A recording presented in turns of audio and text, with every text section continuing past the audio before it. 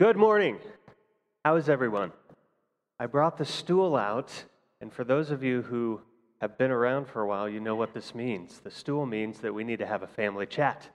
And so that's what we're going to have. And family chat, for those of you who have not been around, is just a time where I try to, my best, to over-communicate what's happening organizationally here at Community Christian Church. And so if you are new to a family chat, welcome to your first one. Okay, awesome. So right to it.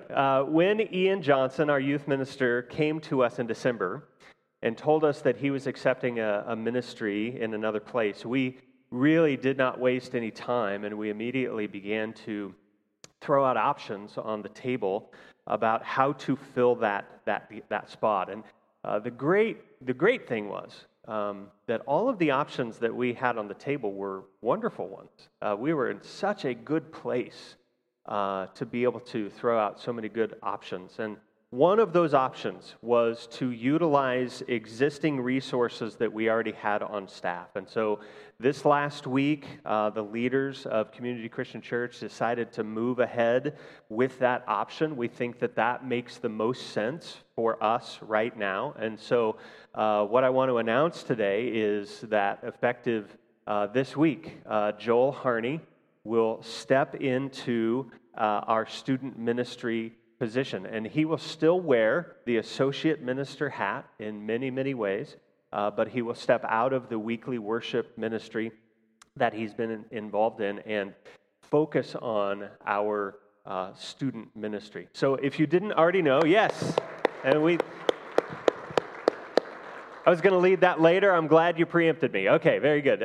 If you don't know, Joel came to us to lead worship, but his greatest ministry experience is actually in youth ministry. He served it this way for 5 years in Texas before he came here, and even before that, just down the road in Baxter Springs, Kansas. And he knows youth ministry and its territory. We have great confidence in this move.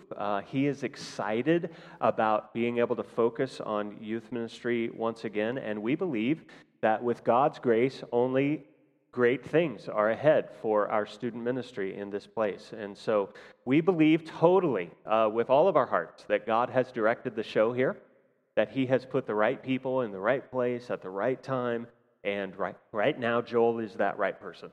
And so that's where the applause, I thought, would, but thank you. I'm glad we could clap twice. So if you've been adding things up in your mind while I've been talking, you know that if we switch seats on the bus, that's all well and good, but there's still an empty seat on the bus.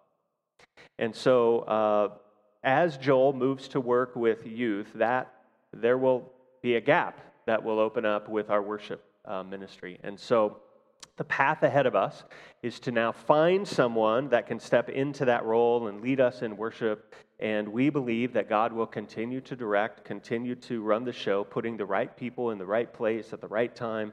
And so we will trust God to do that as we begin to search immediately for that person. And here's where you can help.